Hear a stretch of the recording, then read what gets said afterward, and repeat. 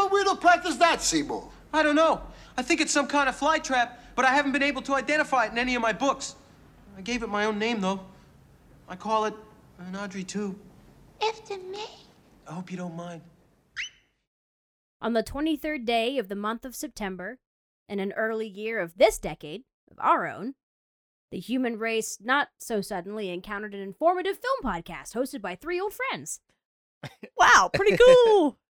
And this hopefully educational episode surfaced, as such indie podcasts often do, in the seemingly most common and likely of places. The Black Case Diaries. Hi, I'm Robin. I'm Marcy. And I'm Adam. Welcome back to the Black Case Diaries cassettes. Oh, It's man. September 23rd, which only means one thing. Just one thing. That it's a Thursday. It's time to talk about Little Shop of Horrors. Hell yeah. Finally, this is year 3 of our show, and we finally get to talk about I this know, movie. about this mean green Season mother. 75. Well, it's that time of year again. The temperature outside is dropping, spirit Halloween stores are taking over vacant retail spaces, and the evening air is starting to smell like wood smoke. Summer's end has come, and autumn is here. Yes. Man, oh man.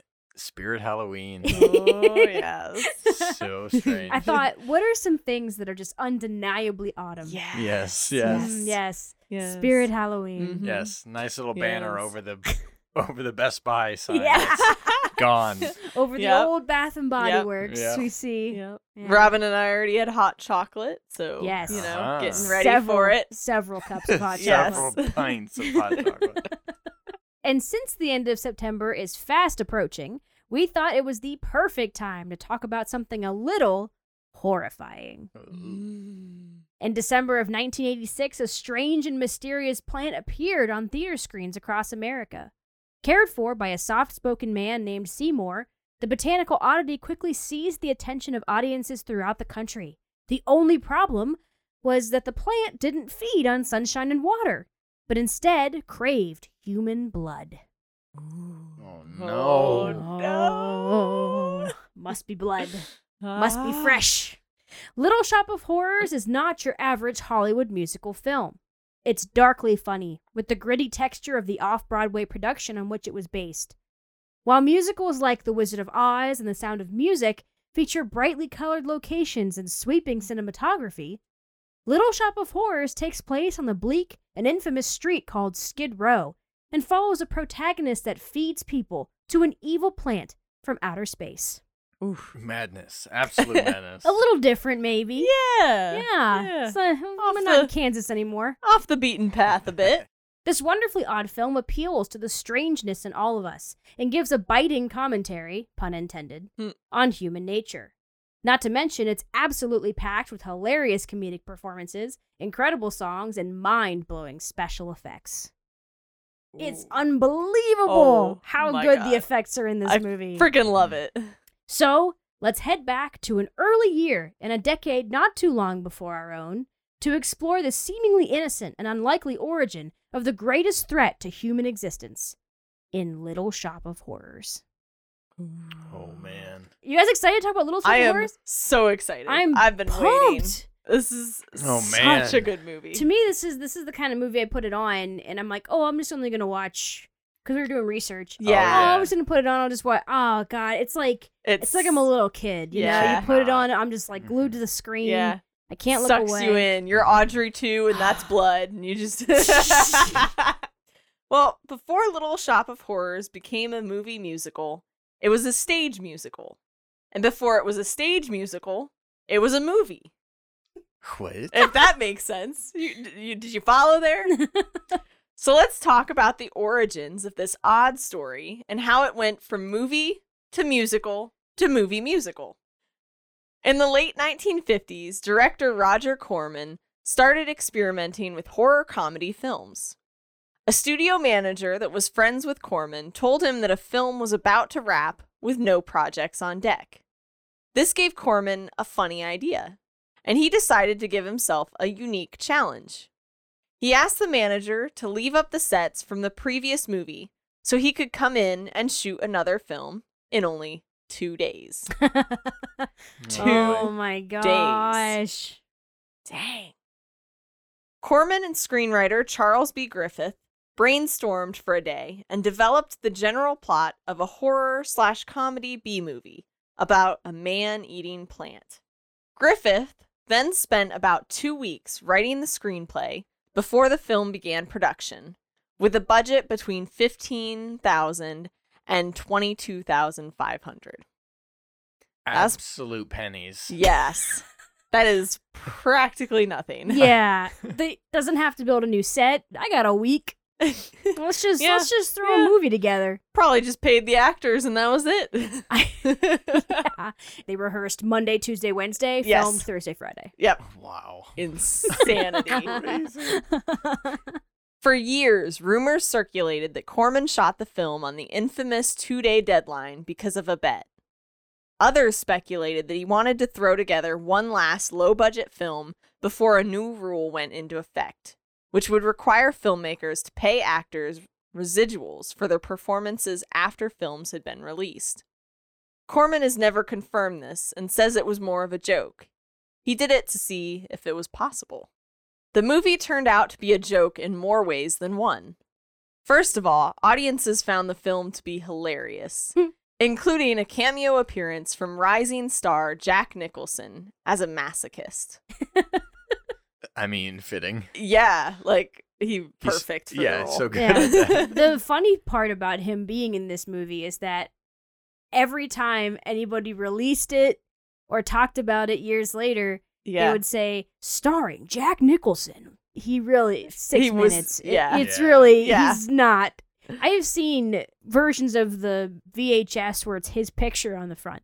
Like, he is Wow. the star of the movie. What the The 2-day filming schedule cemented the film in B-movie history, and it was widely regarded as one of Hollywood's most notorious jokes. Yeah. That's awesome. But as you might have guessed, the influence of the film didn't stop there. For years, the film was replayed on late-night TV shows, which is how a young teenager named Howard Ashman first saw it. Oh. Ah, Getting the cogs man. turning real early. Yeah, look at that. Have you guys ever seen this movie? I have seen parts of it. Yeah, This I've one- definitely seen the Jack Nicholson scene. Gotcha. Yes. This one I have not seen. No. Mm-mm. In 1979, Howard Ashman wrote and directed a musical called God Bless You, Mr. Rosewater, with musician Alan Menken.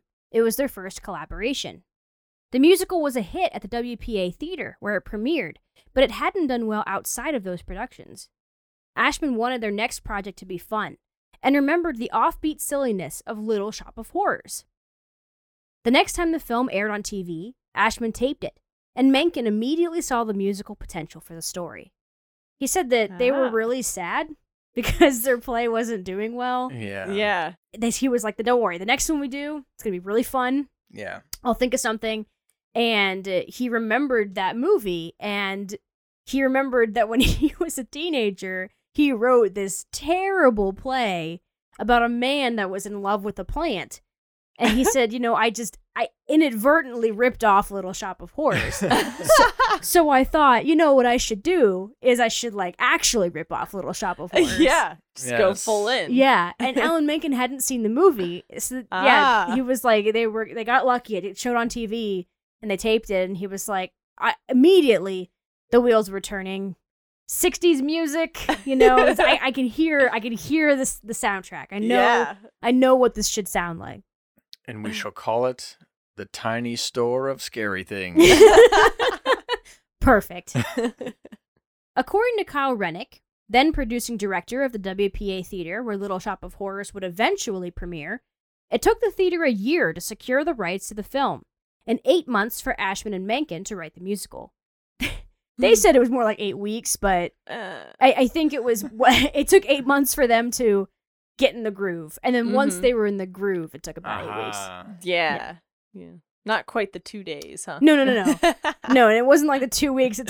Yeah. Ashman wrote the book and lyrics, while Menken composed the music. Menken said, I decided that I wanted the musical approach to come from some early 1960s music. The girl group sound. It has a very dark, menacing ring.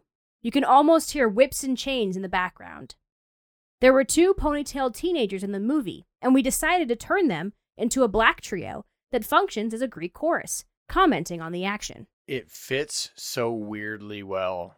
It feels out of place almost, but somehow isn't. To me, it's they're telling the story, and I Yeah. feel like they connect with the audience more than anybody else in the Right. Yeah. whole movie. Right. I love that they're in this movie, and I think the movie would not work at all without them. It's wonderful that they have this unifying sound Yeah. throughout that connects all of the songs and it Mhm. connects all of the scenes together. I love that they're there the whole time. Yep. Yes.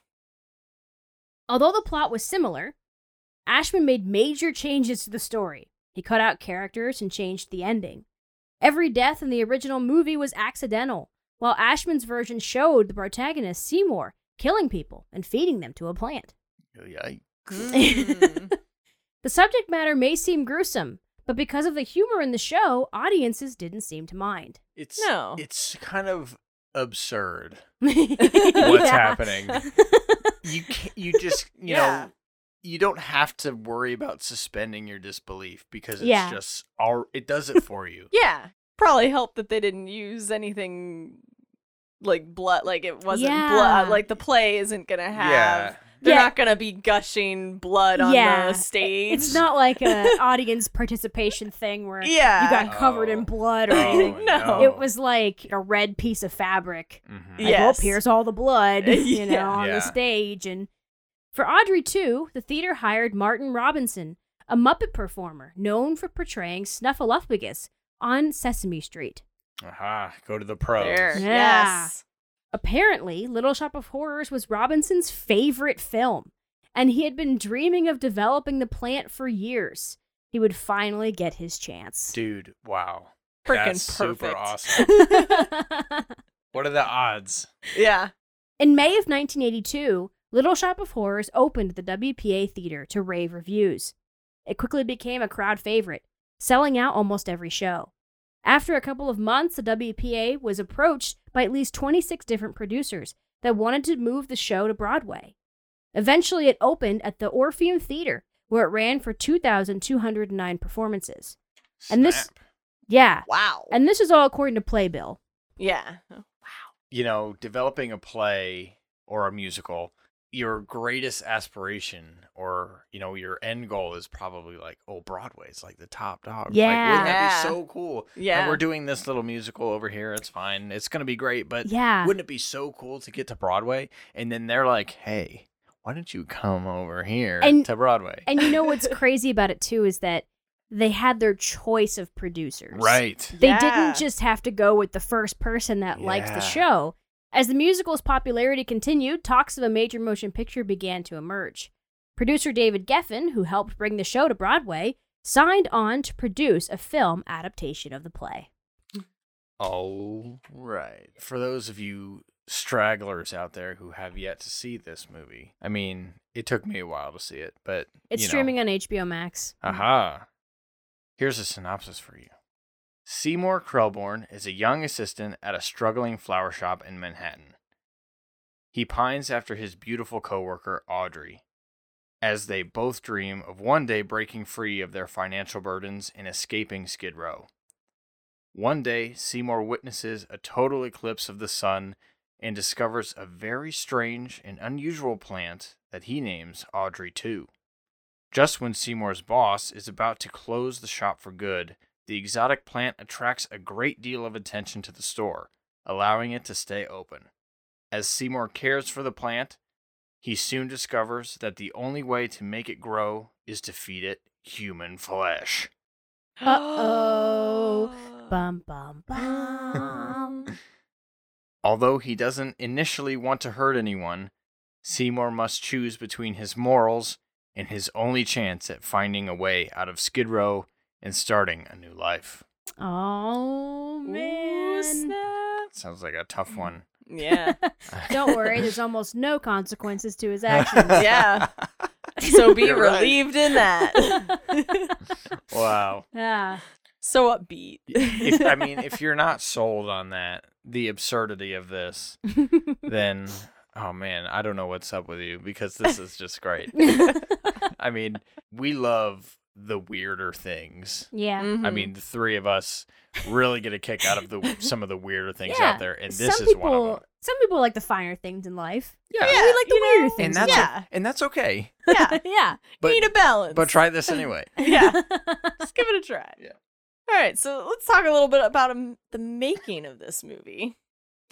Years after producing the Broadway musical and the feature film, David Geffen admitted that he initially thought that a musical version of the 1960 film Little Shop of Horrors was possibly the worst idea he had ever heard.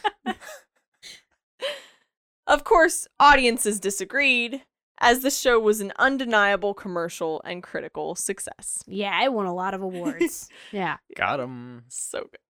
Geffen's original plan for the film was not to surpass a $6 million budget and have Steven Spielberg as a producer, with Martin Scorsese as the film's Oh my director. goodness. This plan, of course, never came to pass. Imagine. What a different movie it would be. Yes, and I imagine it Yes. would have been much bloodier. if Yeah, Martin oh, for yeah. Scorsese sure. was the Oh, yeah. director. The film would eventually reach an estimated budget of about $25 million. You exceeded it a bit there. Yeah, just a smidge. Just a smidge over 6. Oh boy. Instead of Martin Scorsese as a director, Geffen approached puppet master Frank Oz. You know, every season we have to talk about Yeah, some Muppet person at some point in time. exactly. We're very big on You that can't here. escape it. Yeah. Oz had previously co-directed The Dark Crystal with Jim Henson, and just recently finished directing his first Muppet film, Muppets Take Manhattan. Yeah, both great movies. Yes. Yes. Initially, Oz wanted to turn down the project, as he was unsure how to make it work. It was actually the concept of the 3 women that acted as a Greek chorus, narrating the story on stage, that convinced him to take the job. He felt like they were the key to making the story flow. Absolutely. Yeah, I think maybe he was like, that sounds a bit complicated. I'm not really sure if I can make it work. Mhm. And then he watched it and said, okay, thank you for giving me this device that allows me to make yeah, this work. yeah. Yes. Make all these separate things connect somehow. Yeah, he's like, oh, you know what? Actually, this was written by people who were really smart and know how to tell stories really well. So actually, I don't have to worry about that problem You that I know, had. yeah. Yeah. You mean they have the perfect device already in? Yeah. Yeah. And it's good people? All right. Where do I sign? Where do I stop? Frank Oz started the directing process by storyboarding almost every scene, especially musical numbers with Audrey 2. This way, he could figure out exactly how big the sets needed to be and how to work around the limitations of the plant. Each scene averages about 30 takes, and sometimes the takes would last only a few seconds. Oh my. Yeah. I imagine that this was very tedious and Yes. very hard. Yes. He was the perfect Oh, director Yeah. for this because he knew exactly how this kind of stuff worked. Mm-hmm. So he did puppets all the time. Mm-hmm. And so he actually understood, like, okay, well, if we're going to have a choreographed dance number with a gigantic plant operated by Yes. 60 people, we're going to need to figure out exactly what the plant's doing. You know, it needs Yes. to be, we need to know exactly Mhm. how big the room needs to be, Mhm. where the actors need to be standing. Yes. And also, they need to be moving to the beat of a song Mm-hmm. that they're lip syncing to, and so Mhm. they need to know how many steps they can take, when Yep. they should, Yep. walk to the music. Very Mhm. complicated. How fast the mouth can make these movements Oh of my these gosh, words. Yes. Oz wanted the film to flow seamlessly between scenes. One way he achieved this was by planning out each scene's transition. If you watch the movie carefully, you will notice how well the transitions fit together. It's awesome. It's it's incredible. I think one of my favorites, my favorite transition in the movie Mhm. is when it's from the dentist song to the next Yes. scene where he says, and spit, and someone spits, and then there's just a stream of water that goes into the next scene, and you're just you're Yes. in the next scene. Yeah. Mhm. And I love that. It's just Mhm. seamless. That and the one at the end of Suddenly Seymour where they have this beautiful sun behind them that transitions into this yellow door. Yes. It's just perfect. Mhm. It's absolutely beautiful. In many scenes, Oz utilized tight angles and close-ups to help the audience connect with the main characters. He refrained from using wide shots because he felt like they made the setting look grand and very Hollywood. He said it was also because it kind of made him feel like he was showing everybody everything he had too quickly. Yeah. He's like, it's not actually that big of a set. Yeah. I don't want to give you guys too much information. You're not going to want to explore if you've seen it all. Yeah. Howard Ashman stayed with the project to write the screenplay for the film and also penned additional lyrics. When Frank Oz was planning scenes for the film, Ashman was there to help him through the process. Ashman told Oz that it wasn't just the music that had rhythm, but there was a rhythm to his dialogue as well. Oz said that advice was incredibly helpful.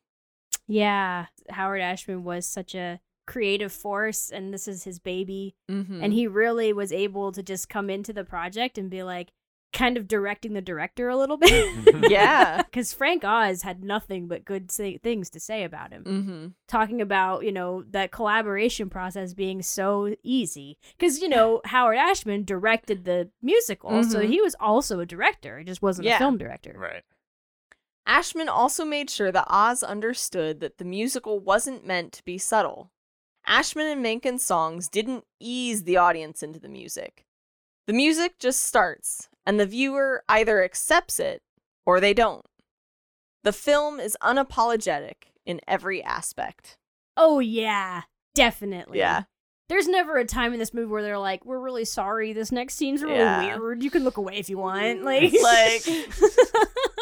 Like, we're gonna start a song if it's okay. If with it's you okay guys. with you guys. Because do you guys know what we're talking about when we say you watch a movie and suddenly somebody is like, I feel a song coming on. Yeah. Right? Yeah. You've heard that. Yeah. Sentence before. Yeah. Because it's like the music kind of starts coming in. Yeah. The see person gets up and moves. Yeah, and they look out a window or something. And so you get the feeling, okay, a song's about to happen. And in this musical, it's like, that doesn't happen. Songs just start. Yeah. Just like, before you even know what's happening, we're on line 2 of the song. The entire film was shot over 6 months at Pinewood Studios in the UK on the 007 stage. Oh. Hell yeah. Yeah. Oz wanted the movie to be a strange hybrid of stage musical and film, so he knew they would have to create their own universe and environment for the story to take place. Many films are concerned with realism, making their environments look as close as possible to real-world situations. In Little Shop of Horrors, everything is real to the characters, and whether or not the sets and backgrounds look realistic to the audience is immaterial. That being said, Audrey 2 is as real as it gets. Seriously. Yeah. Yeah. So when I say that, what I mean is that, there are painted suns, there are painted trees, there are, things in the background that look very play, very set. It's very stage. Right. And you're not supposed to watch it and think, wow, this looks so real, Focus on the acting, the emotions of the characters, and the story is real, just not in that sense. It's real in a much deeper, more personal sense when you're watching it, because you just get really attached to the characters and the moments and the story. Roy Walker was the production designer for Little Shop and is also known for The Shining as well. Ooh. Perfect. Yeah. It took him and his team 3 months to build a Skid Row replica. Walker created 3 different sets for the flower shop in the film. One set was for the people to act in alone. Another set was for people to act in with the plant. And the third set was specifically for the finale, when Audrey 2 destroys the store. Wow. It's a lot of set building. Yeah, it's a lot of set building. It's 3 sets that are identical, but they're all different purposes. Yikes. I feel like that's so hard. I mean, making a thing 3 times. Yep. Whew. And you're like, oh my God. Gotta get every detail right. Yes. In order to make the set look as American as possible, Walker gathered up huge containers with trash cans to place in the street corners of Skid Row. That's cool. What are you trying to say? Yeah.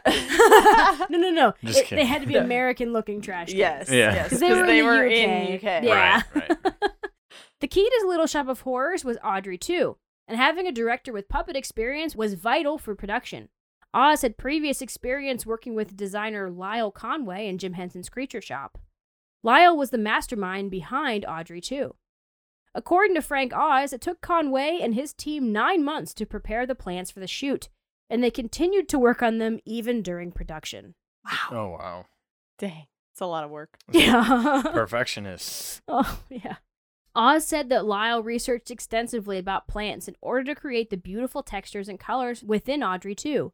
At the end of production, he and his team had created 15,000 handmade leaves, 20,000 feet of vine, and 11.5 miles of cable for all the plants combined. Oh my Good gosh. grief. That's so much. There's so much stuff. But you know what? It paid off because Audrey 2 is beautiful. Yeah, seriously. Oh my gosh. Yeah, to me, Audrey 2, it's so real. Yes. It just feels so real and looks real. And Rick Moranis even said he just forgot sometimes Yeah. that it wasn't a person Yeah. that he was acting with. Because it just really felt like it had a mind of its own. Yeah. Yeah. Conway created 7 different sizes of Audrey 2, and some performed different actions for the movie. With each size, more people had to operate the plant. When the plant was small, only 2 or 3 people needed to operate it. But by the end of the film, about 60 people stood in a tank underneath the massive plant, looking at monitors as they operated its movement. Dude. What an incredible team. Oh yeah. Like 60 people to coordinate Yes. so precisely Working in tandem. to bring something to Yes. life like that. It's craziness, man. You could see in the special features, they show you one scene where you see a bunch of the people underneath, and it just looks like the wildest thing. Yeah. Levers and pulleys and lines, and you've got vines everywhere, and they're Yeah. just like very meticulously like doing Mhm. things on beat at the same time. And Yep. oh, I can't imagine. No Oh. wonder they had to do at least 30 takes each time. Yeah. One person even stood inside the plant's mouth to make it move, while Brian Henson was camouflaged in a suit of vines and leaves as he helped operate the head. What? Yes, there was one, Yeah. at one point, he was the person making the mouth go up and down. Oh man, I Amazing. need to watch the movie and see if you can find it. I know, I've tried to find yeah. him. Camouflaged, Yeah. wearing a suit of vine. Yeah. They Oh, said, man. oh my gosh. Ah, Brian Henson, what a hero. Yeah. Man. Honestly. In order to make vines that would bend seamlessly without wearing down, the filmmakers had to approach the Atomic Energy Institute to research the best metal core to use. It had to be Mhm. sturdy enough to like lift and move properly, Yep. Yeah. but it had to wiggle like it was still a Mhm. plant. Yeah. That's really interesting. Yeah. And they had to be able to bend it over and over and over again. Right. Yes, And for it without to not breaking. wear down Yeah. and Yeah. break in the middle. Oh Mhm. gosh, no, what a nightmare that would have been. Oh, yeah. Yeah. Yeah, you're on like the 29th take and you're like, oh my gosh, we almost got, it. Kink. Like days delay to fix that. Yeah. Oh my God. So, if you didn't know, Just in case you weren't listening. Yeah. there are a few songs in this. Ah, yes. A few. It is, in fact, a musical movie. Mm, the best kind. As we mentioned before, Little Shop of Horrors features music by Alan Menken with lyrics by Howard Ashman. Composer Miles Goodman wrote the score for the feature film. Goodman was a prolific composer who wrote music for films like A Muppet Christmas Carol and Sister Act 2, Back in the Habit. You know, I included that second one specifically for the people of the Tape Store podcast, if you're listening. Ah. I know how much they like that movie. Yeah. Name drop. Yeah, but Mhm. you see, that's the thing. Sister Act 2, Back in the Habit, is such a fun movie. Mhm. Muppet Christmas Carol. Yep. I went through his IMDb page. Footloose. Oh, man. Yeah. Okay. Hot damn. Okay. Now I got it. Now I Yeah, get it. now I get it. He's the best. Yeah. In this film, he used the foreboding sounds of organ music in his theme for Audrey 2.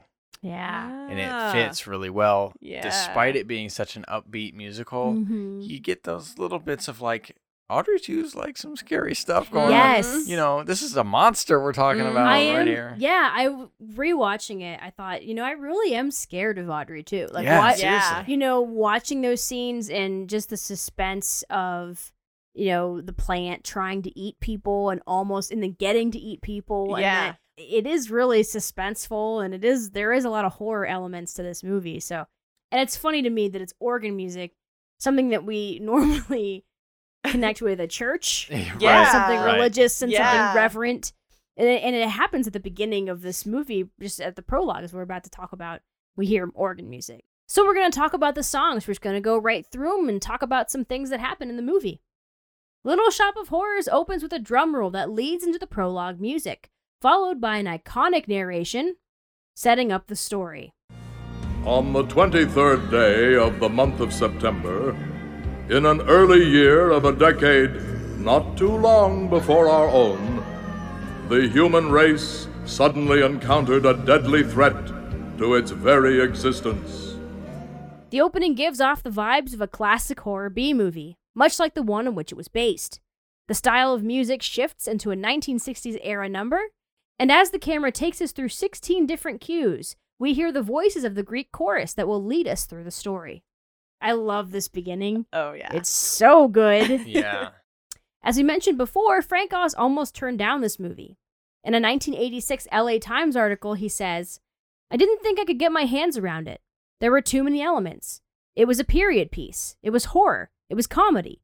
There were 14 songs and a puppet that was going to weigh a ton." He was finally able to bury those worries and take a chance in the film. And one of the reasons he did so was because of the three muses, like we talked about earlier. Yeah. The singers bring the camera around the set, introducing the location and characters to the audience as they manage to stay dry during a rainstorm. They are the storytellers, which Yes. means they're kind of immune to what's happening. Yes, there is exactly. Yeah. They provide a type of visual exposition, ending with our main character, Seymour. And throughout this whole number, the credits are rolling, and as the number ends on Seymour in the flower shop, the last credit on screen is directed by Frank Oz, and Frank Oz made sure that his name would be on Seymour's ass. Well, in that shot, Yes. that final Oh my shot, God. every Yes. that I was adamant. My name needed to be right there on his butt. On Rick Moranis' ass Yes. forever. That's a very And so Frank it Oz is. thing to do. Oh, I know. You imagine, like, you can hear him saying it, like, Yeah. with his voice, Yeah, right there, They show right there on his butt. Yeah, that's pretty good. Like, really? You want it here? Yeah. Yep. Perfect. All right. Next, it leads into Skid Row, or downtown. Eee. Skid Row is the first ensemble song and further introduces the setting and intentions of the characters. We hear the two leads, Seymour and Audrey, sing for the first time and learn more about their characters. Frank Oz planned Skid Row a year before shooting, and the actors knew exactly how many steps they needed to take during the song. Man, I don't know if I could do that. You know, you're like singing and you Yeah. have to pay attention. I mean, maybe they did it so many times. Yeah, lots that of it- rehearsals. It's probably Yeah. a lot like being in marching band. Yeah. Oh, yeah. You know, you gotta True. that many steps, the size of your steps. You know. Yeah, measure it out. The chorus walks in an offbeat way on purpose to further drive home the uneasiness and discomfort of their lives. Yeah, they're kind Mhm. of zombie-esque. Yeah. Mhm.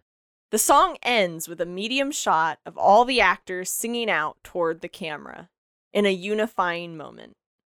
Frank Oz purposely kept the shot tight because he didn't want the number to feel grandiose. So this is the I- general part of a musical Yeah. where people, you know, they all sing out together. You know, they did Mhm. this in an episode of How I Met Your Mother. They do it. Yeah. It's very common. Yeah. You know, and we've got the big ensemble cast, this Mhm. wide shot. We see everybody. It looks really grand and spectacular. Yeah. This looks dirty. It's a tight shot. Mhm. And that's the whole point. Yeah, but there's also this nice moment where you see Seymour and Audrey kind of not quite meeting at the corner. One's on Yeah. one side of the corner and one's on the other. And just, yeah, how they're just kind of on two different streets, essentially. It's really Yes. interesting. They're Seeing they're so close, but yet, like, so far, you yeah. could say. They don't Yes. quite realize yet that they both want No. the same things. Yes. It's usually how it goes. Yeah. isn't it? Yeah. Next is Dadu. Seymour introduces his boss, Mr. Mushnick, to a strange and interesting plant that he named after his coworker and love interest, Audrey. Immediately after placing the small plant in the window, a man steps into the office to inquire about it. According to Frank Oz, Christopher Guest, who played the customer in this scene, would play the scene much too seriously. Finally, he gave an over-the-top performance, and that made it into the final cut. My sister first showed this movie to me, my sister Rachel, and I'm so glad she did because I love it so much. And I remember this was the scene that made me laugh Yes. so hard. Yes. You know, he Yes. said, "Well, what if we put it in the window? People might wonder where we got this strange and interesting plant from." You know, Yeah. and he opens the door. Excuse me. I couldn't help noticing that strange and interesting plant. What is it? And his eyes look like they're about to pop out of his head. His eyes are Yeah, so wide. They're freakishly wide. In the song Dadu, Seymour explains that he discovered the plant during a total eclipse of the sun. The song features one of the only optical effects in the film, as a light shines around Audrey 2. Yeah. Mm-hmm. Because this is when Audrey 2 transports from outer space. Yes. Yep. The next one is Grow For Me. After just one day, Audrey 2's presence has boosted business for Mr. Mushnick's flower shop. However, the plant seems to be wilting, and Seymour stays late to care for it. It's in this song that he discovers the plant's lust for blood. For this scene, only a couple people needed to operate the plant. When Seymour leaves the room, Audrey 2 breaks through its coffee can and grows. The special effects team achieved this effect by placing the plant behind the coffee can and just moving it closer to the camera to create the illusion that it was growing. Yeah.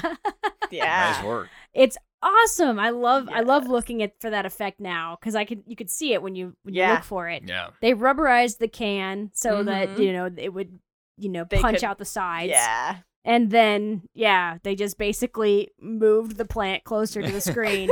And like so slowly, like it just looks Mhm. looks like it's getting bigger, and I love that. So Mhm. Audrey 2 seeks blood. Seymour knows this. Yes. And at first he's willing to give his own blood. Yeah.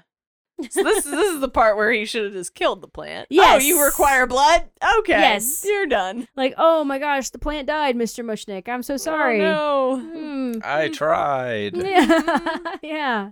So the next song is Somewhere That's Green. This is one of those classic kind of I Want More songs. Yeah. This is a beautiful song. It really showcases Ellen Green, who plays Audrey, and her vocal range. And she's a very good singer. In this song, Audrey reveals to the audience her true dreams of marrying Seymour and moving into a suburban home with a chain link fence.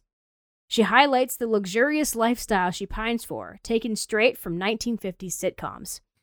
Yes. Yes. And up to this point, too, we know that she's dating some awful guy. Mhm. Seymour's in love with her. He's like, oh, she should be with me. She obviously wants to be with him. Yeah. But she just thinks she doesn't deserve him.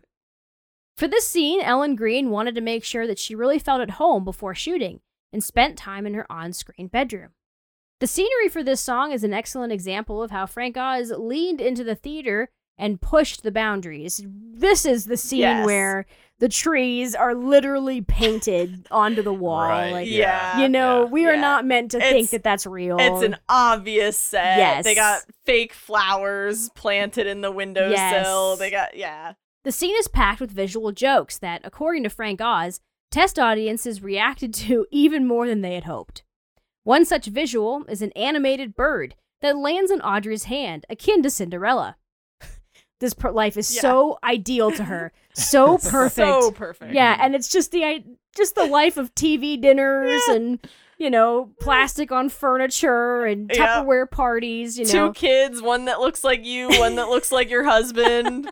In order to get a real magazine that they liked for the shot, Frank Oz flipped through dozens of old magazines until he found a Better Homes and Gardens magazine that had the perfect imagery of homes and appliances that he was looking for. They used the magazine with permission from Better Homes and Gardens. And the magazine matches up with the lines of the song so Yeah. well. Yeah. When she says one thing that she wants and she turns the page and boom, there it is on the page. Yep. And it just shows you how accurate the song is to Yeah. that time period. And Mhm. it's a very sad song in some aspects, Yeah. and it's a very funny song in other aspects. And it's funny to us because we're used to these songs being about something much grander. Mm-hmm. And so this really shows us a lot about her character and her situation, with the fact that her life is so difficult that all she really wants is just someone to love her and treat her well and to have a house. And I love how well they were able to kind of just toe that line. When Howard Ashman wrote the screenplay, he expressed that he wanted a continuous shot from Audrey's room to the rooftop, leading seamlessly into the next song. To make that happen, Frank Oz needed to put 2 cranes on top of each other, as there didn't exist a crane tall enough to film the sequence. Holy cow. Yeah. Yeah, so like the song ends and we come out of the window and we just kind of go up to the left and we keep going up and up and up, and then we land on the women on the rooftop, and they immediately start singing the next song. Yep. Wow. Yeah. That's a risky play right there. The next song we have is what the 3 women sing next, which is Some Fun Now. And they really do look like they're having the time of their lives. Do. doing I'm this like, song. man, I want to be up there dancing with them. Yeah. Somewhere That's Green transitions to this next song, where the Greek chorus sings about the fun Seymour is having taking care of Audrey too. Obviously Not really. No. Yeah. They show him bleeding his hands dry of blood. Yeah. Yeah. Since the muses are at the top of the buildings, they are surrounded by billboard space. Oz hates product placement, so as an art director suggested that they use a product from the 50s that no longer existed for the billboard, hence the Choose billboard. This scene originally showed more footage of Seymour feeding Audrey too, but test audiences were squeamish, so Oz cut much of it out.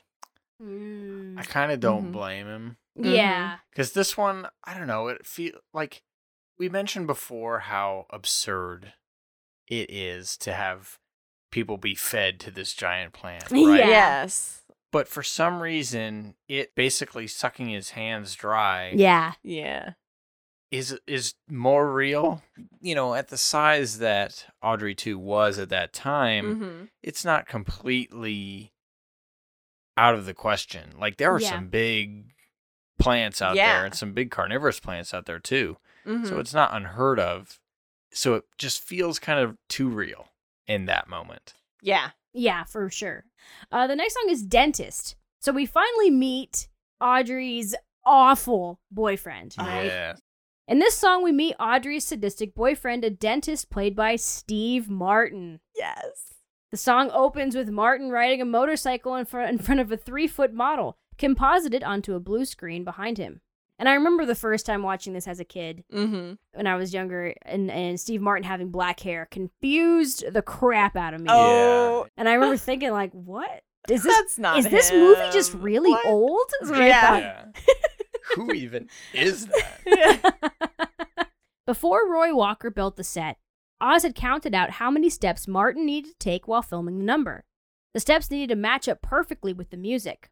Although he has one of the biggest roles of the celebrity cameos in the film, Martin was only on set for 6 weeks of shooting. Martin brought in a lot of hilarious ideas to the role and worked hard to avoid comparisons with characters like Fonzie. He did not want to be a Fonzie character. No. Right. Yeah. It was his idea when he first walks into the dentist office during this song, and he takes off his jacket. He's got the white dental stuff underneath. Yeah. And he just punches his receptionist in the face. Or his nurse. Yes. He just punches her in the face. And that was Steve Martin's idea. There was something else they were going to do instead. He goes, what if I just punch her? For one shot in the song, Lyle Conway created a gigantic human mouth for Steve to sing into while holding a huge dental tool to scale. Oh boy. But it was interesting. They said that they made it so that his motorcycle was even scared of him. Yes. Because he would just like look at the motorcycle and it It stops. Yeah. Yeah, he's such a bad dude. So next we have a song that I'm sure many of you are big fans of. Mm. This one's called Feed Me or Get It. After Seymour sees Audrey ride off with her abusive boyfriend, Audrey too speaks for the first time. I beg your pardon? Feed me! Tui, you talked! You open your trap, you thing, and you say... Feed me, Clawborn! Feed me now! I can't. I'm starving! Look, maybe I can squeeze a little more out of this one. More! There isn't any more. It tries to convince Seymour to kill people for plant food, offering him anything he could possibly want. This is the moment when he decides to make a deal with the devil. Yeah. Yeah. Because the plant couldn't move fast enough to sing along with Seymour, Rick Moranis, Rick was forced to film sequences in slow motion, so they could later be sped up. When he's singing alone on screen, he's singing at a normal speed, and the film was 24 frames per second. When he's singing on screen with the plant, he's moving slowly, and the speed is 16 frames per second. It was like this for every scene filmed with talking/singing from Audrey 2. Yeah. So he's doing this thing where he's just like, I don't know. And then when he steps into the frame with Audrey 2, he's going, I don't know. Like, you know. Yeah. But of course, he was just mouthing the words. He wasn't Right. actually singing. And that would drive me nuts. So he had to be so patient. I Yeah, can't man. imagine how hard that Yeah, was because he also had yeah. to walk slowly, had to do all his mannerisms slowly. Yes. And it was literally depending on where he was standing Mhm. was how he would do. And so that means that they were doing several different takes. Mm-hmm. Oh my gosh. Every time he did a scene with the plant Yes. to do that. Yes. And Frank Oz praised him. He was like, Yeah. Rick did Yeah. such a good Well job. done. You would Yeah. never know. If we No. didn't tell you that, if we Yeah. didn't just ruin the movie for you, Yeah. you would never have known that. I Yeah. had no idea until we did this. I was like, oh yeah, they're just, Yeah, they built Yeah. They built Yeah. Audrey 2 to Audrey talk yeah. fast. Yeah, Exactly. I mean, yeah. normal frame rate. Gosh, oh my gosh, could you imagine how dangerous that would be? Yeah. Oh my gosh. To have a yeah. machine going like just at the speed That's it a needed good to point because it always kind of did look a little bit unnatural. Yeah. You know, and I'm like, obviously it's unnatural because it's a Right. plant that eats people and Right. is from Yeah. outer space. Right. So I was like, it fits, but yeah, Any kind of animatronic or puppet that Audrey Mhm. 2 is at that scale can be risky to Yeah. Mhm. be around. Yeah. Imagine it flapping its mouth. It really could eat you. yeah, it could eat. Seriously. You could be those mechanical legs. Yes, exactly. Oh my gosh. Okay, so the next one we have is Suddenly Seymour. Oh my gosh. After Audrey's boyfriend disappears, because obviously Seymour fed him to Audrey too. Right. The plant successfully convinced Seymour Yes. to kill the dentist and Mm-hmm. feed him to the plant. However, he went in to kill him. You know, he brought the Mhm. gun, but then the dentist kind of overdoses on laughing gas and kind Yeah. of suffocates. But I feel that Seymour could have saved him and just Mhm. decided not to. He may have He just not kind of watched. been dead Yeah. Yeah. yet. Yeah. Audrey now is free to pursue a romantic relationship with Seymour. And suddenly Seymour toes the fine line between funny and sweet, as Howard Ashman meant for the song to be very tongue-in-cheek. Yet the characters are taking it very seriously. Yes. Yeah. The imagery for the scene references Romeo and Juliet, which foreshadows a not-so-happy end for the two protagonists. Yeah. Right. Because remember, at this point, you know, whenever they filmed this, they thought they were getting the original ending. Yes. Right. You know, the lots of Romeo and Juliet imagery on balconies. Yeah, and the that kind fact of that thing. he runs up those steps to get to her. Yeah. Yeah. At the end of the scene, the actors embrace with the sun behind them.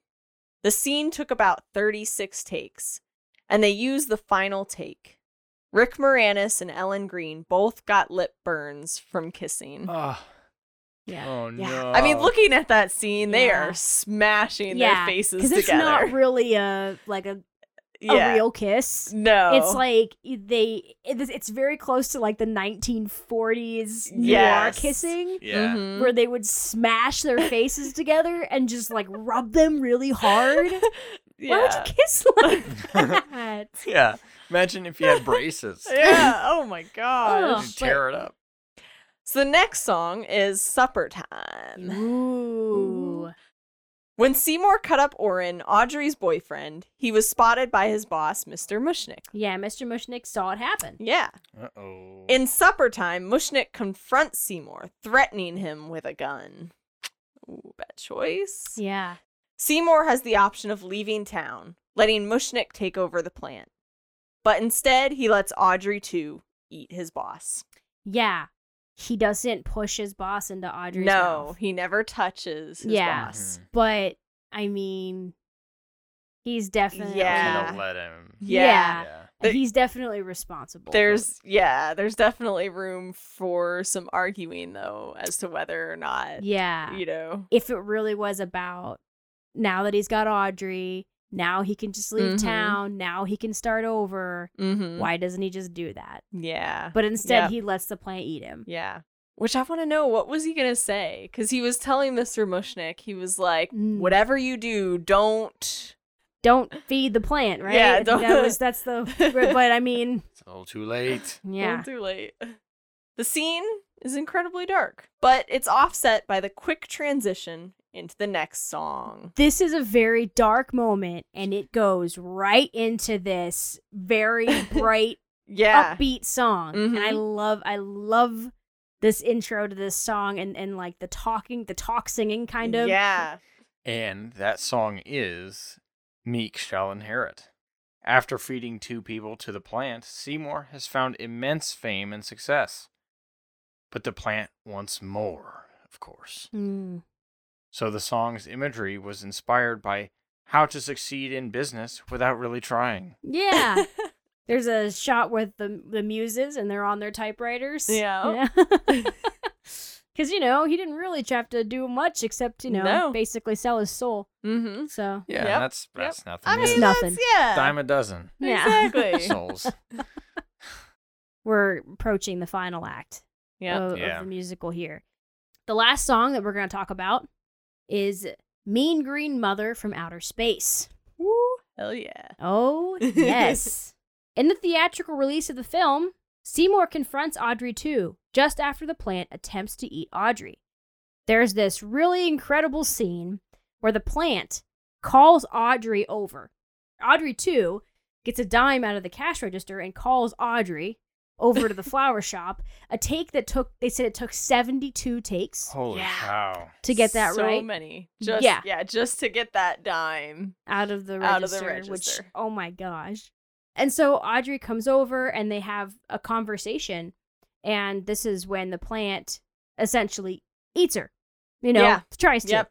When Seymour comes in, her electronic legs are sticking out of the plant's mouth. Yes. Obviously, they didn't have the actress in the plant's No. mouth. There are already, people in the mouth. Yes, so. there wasn't enough room for it. Exactly. Yeah, exactly. The scene escalates as Audrey 2 reveals that it is a being from outer space, here to take over the human race. It's clear that the plant is too powerful for Seymour to control, and he must destroy it. You're not gonna get away with this. Your kind never does. I don't care what it takes. Only one of us gets out of here alive. This scene was shot in bits and pieces, but pieced together to create a cohesive musical number. At this point, the plant had 60 people operating it, with giant levers and machinery. On set, the music was slowed down so the operators could mouth the words correctly with the song. The end of this scene is different in the original version of the film, but in the theatrical release, we see Seymour rise from the rubble of the flower shop and electrocute Audrey too. And that's how this scene pretty much ends, and it's kind of how the movie ends. After Seymour defeats the plant, we see him and Audrey start their fairy tale life, with another Audrey too not far away.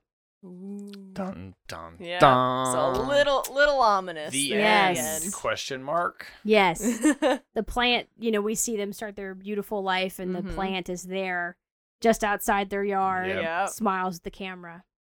All right. So let's talk about the starring in this film. Rick Moranis is, of course, Seymour Krelborn. Rick was cast before they even knew he could sing. Geffen had Rick in mind for the role the entire time. He even saw Rick at a concert and told him that he would be the star of one of his movies someday. Aw. Oh, nice. That's really I cool. remember Frank Oz saying that because, he wanted Rick, and so did Geffen. Mhm. And when he met with Rick Moranis, Rick said, hey, just because everybody else wants me to do this doesn't mean you gotta pick me. I mean, just, Aw, pick whoever you want. ever so humble. Good guy, Rick. Next, we have Ellen Greene as Audrey. She's been in films like The Cooler and Talk Radio. She had performed Audrey on the Off Broadway for 4 years, and David Geffen wanted her for the part because he knew she would be perfect. Interestingly enough, Warner Brothers had actually wanted Barbara Streisand for the role. Oh, interesting choice. Yeah. The 3 young girls that act as a Greek chorus, or muses that lead us through the movie, were Tisha Campbell as Chiffon. She was most notably also in Martin and My Wife and Kids. Tachina Arnold as Crystal. She's been in The Main Event and The Lena Baker Story. And Michelle Weeks as Ronette. She has not been in much, but a TV movie called Norman's Corner. And each girl is named after a 1960s music group. Oh, The nice. Chiffons, the Crystals, and the Ronettes. Yeah. Which is Oh. super cool. Vincent Gardenia was Mr. Mushnick. I think it's hilarious that his last name is a flower, and I think it's very funny every time I see it in the credits. Yeah. Yes, how did I not even notice that? He's known for parts in Moonstruck, Death Wish, and more. Then we have Levi Stubbs as the voice of Audrey 2. Mm. Most well known for his role as Audrey 2, as well as Captain N, the Game Master. Oh. Yeah, that's Yeah. a indie cartoon. Aw. I don't know if it's an indie cartoon, but it is. Yeah. It didn't last long. Okay. He was a member of the Four Tops. Aha. Yes. Then we have Steve Martin as Orin Scrivello, the dentist. Mm. A very popular comedian, of course. We all know him. Roxanne, Yeah. Cheaper by the Dozen. List goes on. Only Murders in the Building. Yes, only murder in the building. Jim Belushi was Patrick Martin, the reporter guy at the end of the movie. Yeah. He is known for things like Red Heat, K-9, lots of different and things. Jim Belushi is only in the theatrical release of the Yes, movie. He is not correct. in the original ending. Right. Mm-hmm. John Candy as Wink Wilkinson. He's a comedian that we just talked about in our John Hughes episode. We totally did. Yeah. Frank Oz didn't want any ad-libbing, but he made exceptions for some of the comedic actors in the film, like John Candy, who was known to be one of the best ad-libbers in the business. Yeah, he said that because it was based off of such beloved source material, Mhm. he didn't want ad-libbing in the movie. And then he just made an exception because John Candy he was so good at it. Everybody made exceptions for John Candy. Yeah, I mean, you just yeah. let him do it. Basically, everything I've ever read about him, people are like, oh, God, yeah. Yeah. He really don't give him a script. Just Don't. tell him the basic idea of what's going on. And he's got it. It's Wink. Well, you can't do this to me. What if your husband were to walk in? I'm right here, Wink. I'm sorry. I love your show, but I've got to kill you both with this machine gun. Oh, you got me. Oh, I feel so very weak. Bill Murray as Arthur Denton, the masochist. He's well known, of course, for things like Ghostbusters, and when Bill Murray came in to do his role, he wasn't sure about the dialogue. So even though Steve Martin's lines are completely scripted, Bill Murray's weren't. Every take was different, and the men decided how to end the scene together. Wow. Yeah, they said, basically, Frank Oz, he said, sometimes it's just like you just have to let them do their thing. Yep. And they kept working through it and trying to come up with different ways to end the scene. And, Frank Oz was just like, you know what? Let's just do a couple more. Whatever you guys want to do, we'll just, Mm-hmm. Yeah. Well, I think you guys are almost there.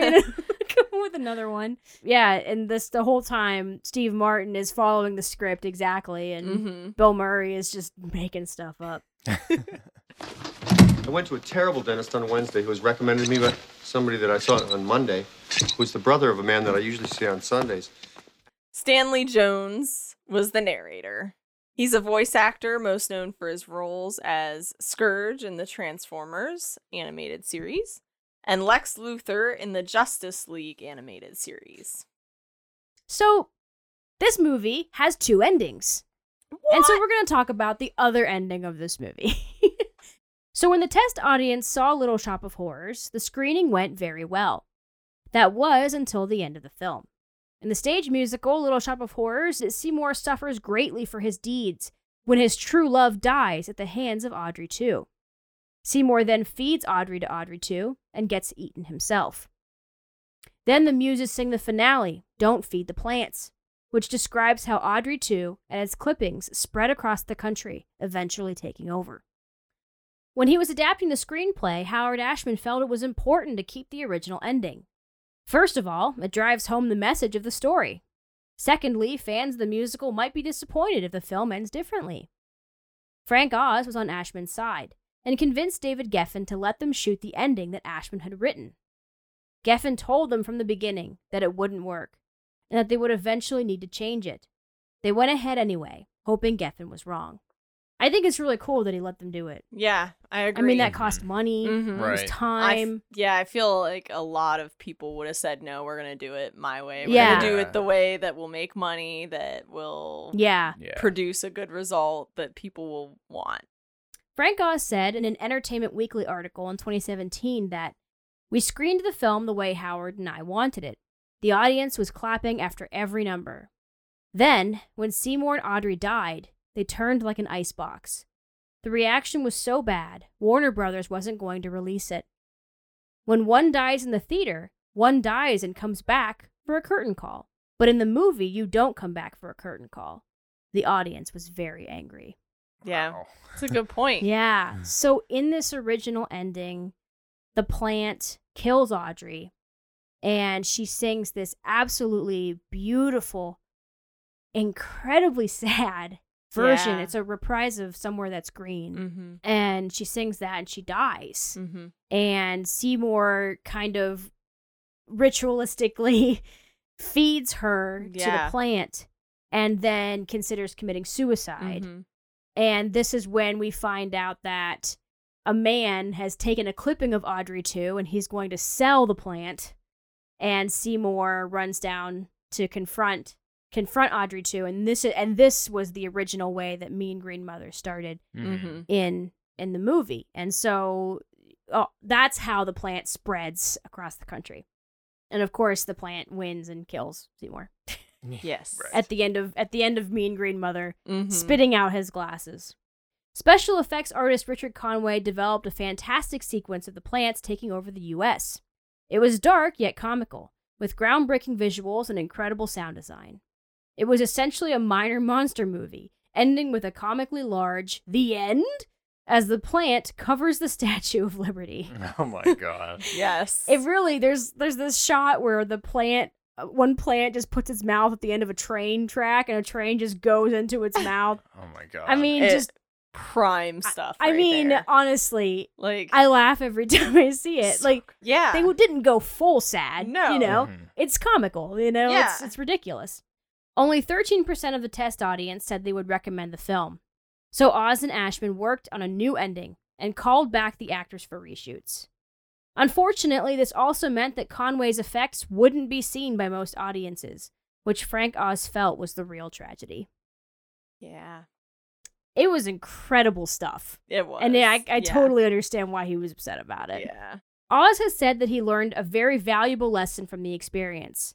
While he prefers the original ending, and he knew Ashman did too, he understood that he wasn't making a movie for him. He was making it for millions of people. It's understandable. Yeah, that's going to be hard to let that go. Mhm. And honestly, I don't know. I liked the original ending because, you know, there were consequences to his actions. Yeah. The visuals were really good. Mhm. It was still kind of funny. It Yeah. wasn't, you know, just all No. doom and gloom and sad. Yeah. Obviously, the part where Seymour is slowly being pulled into Audrey's mouth, this extended scene, I could see why this really upset people. Yeah. You know, because they Too really prolonged. Yeah. It became unfunny. Yes. Kind of in that moment. Yeah, and they really loved Audrey, and she was this total innocent Yeah. that Yeah. died. I mean, she was wearing a white dress Yeah. when she was eaten. Like a picture of innocence. Right. Yeah, just this complete, this innocent character. But the idea was obviously that, something bad needs to happen. Yeah. You can't feed people to a man-eating plant and expect everything to go okay,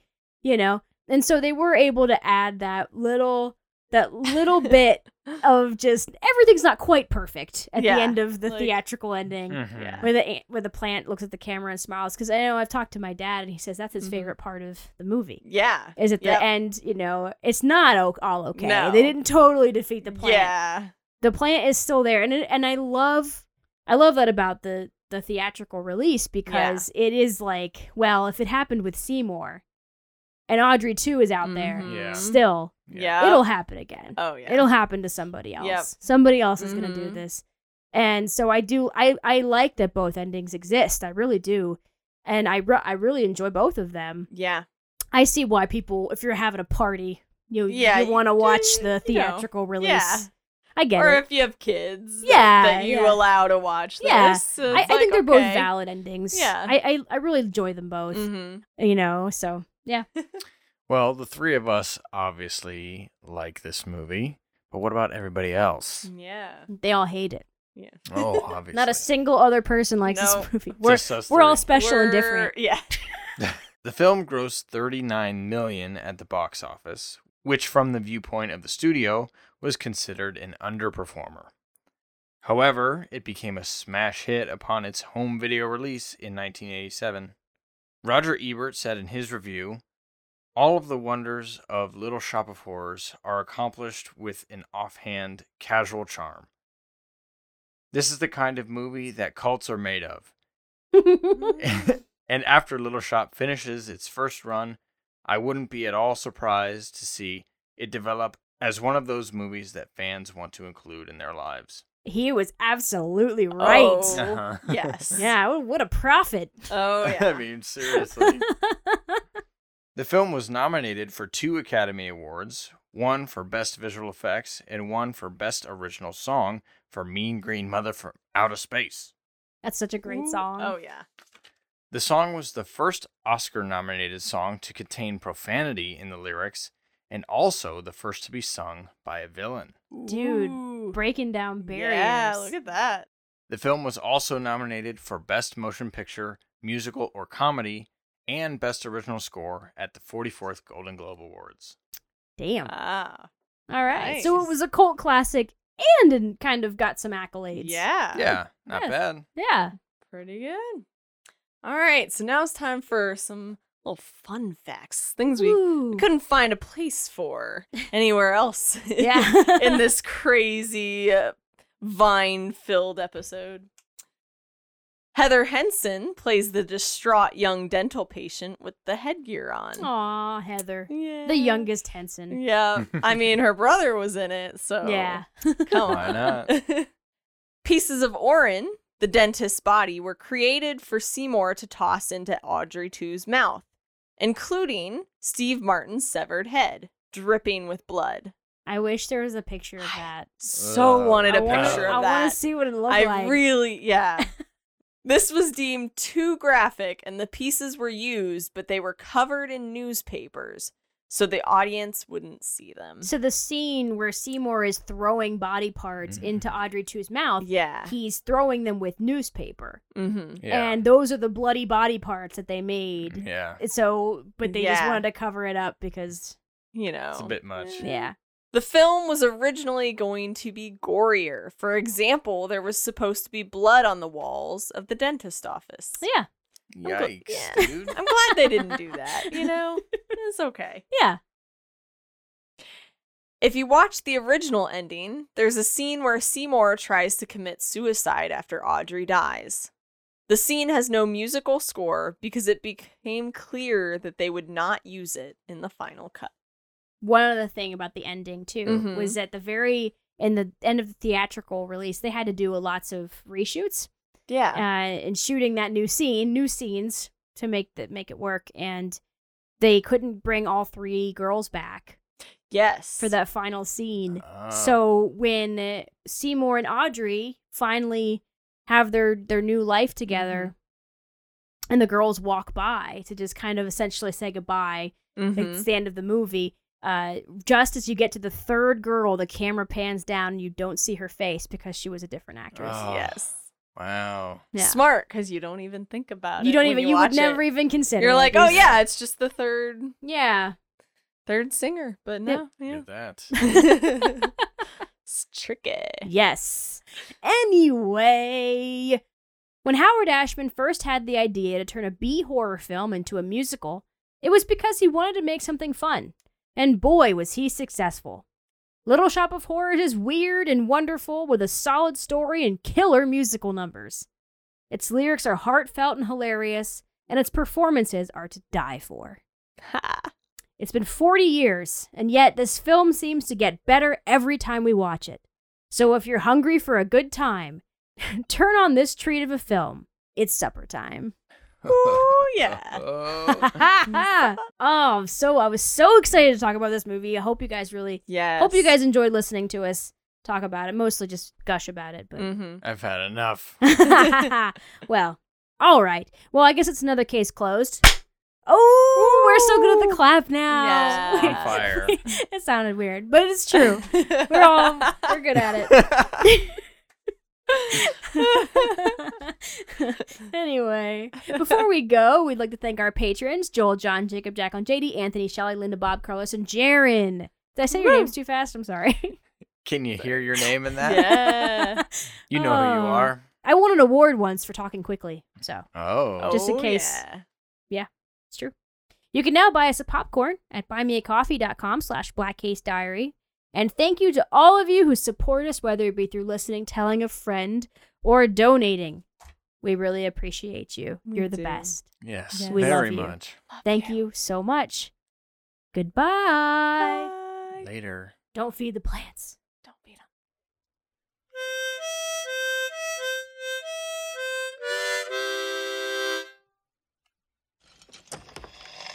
Till the weekend. And at his press conference today, President Kennedy fielded questions concerning last Thursday's total eclipse of the sun, an unprecedented astrological phenomenon which has baffled the nation.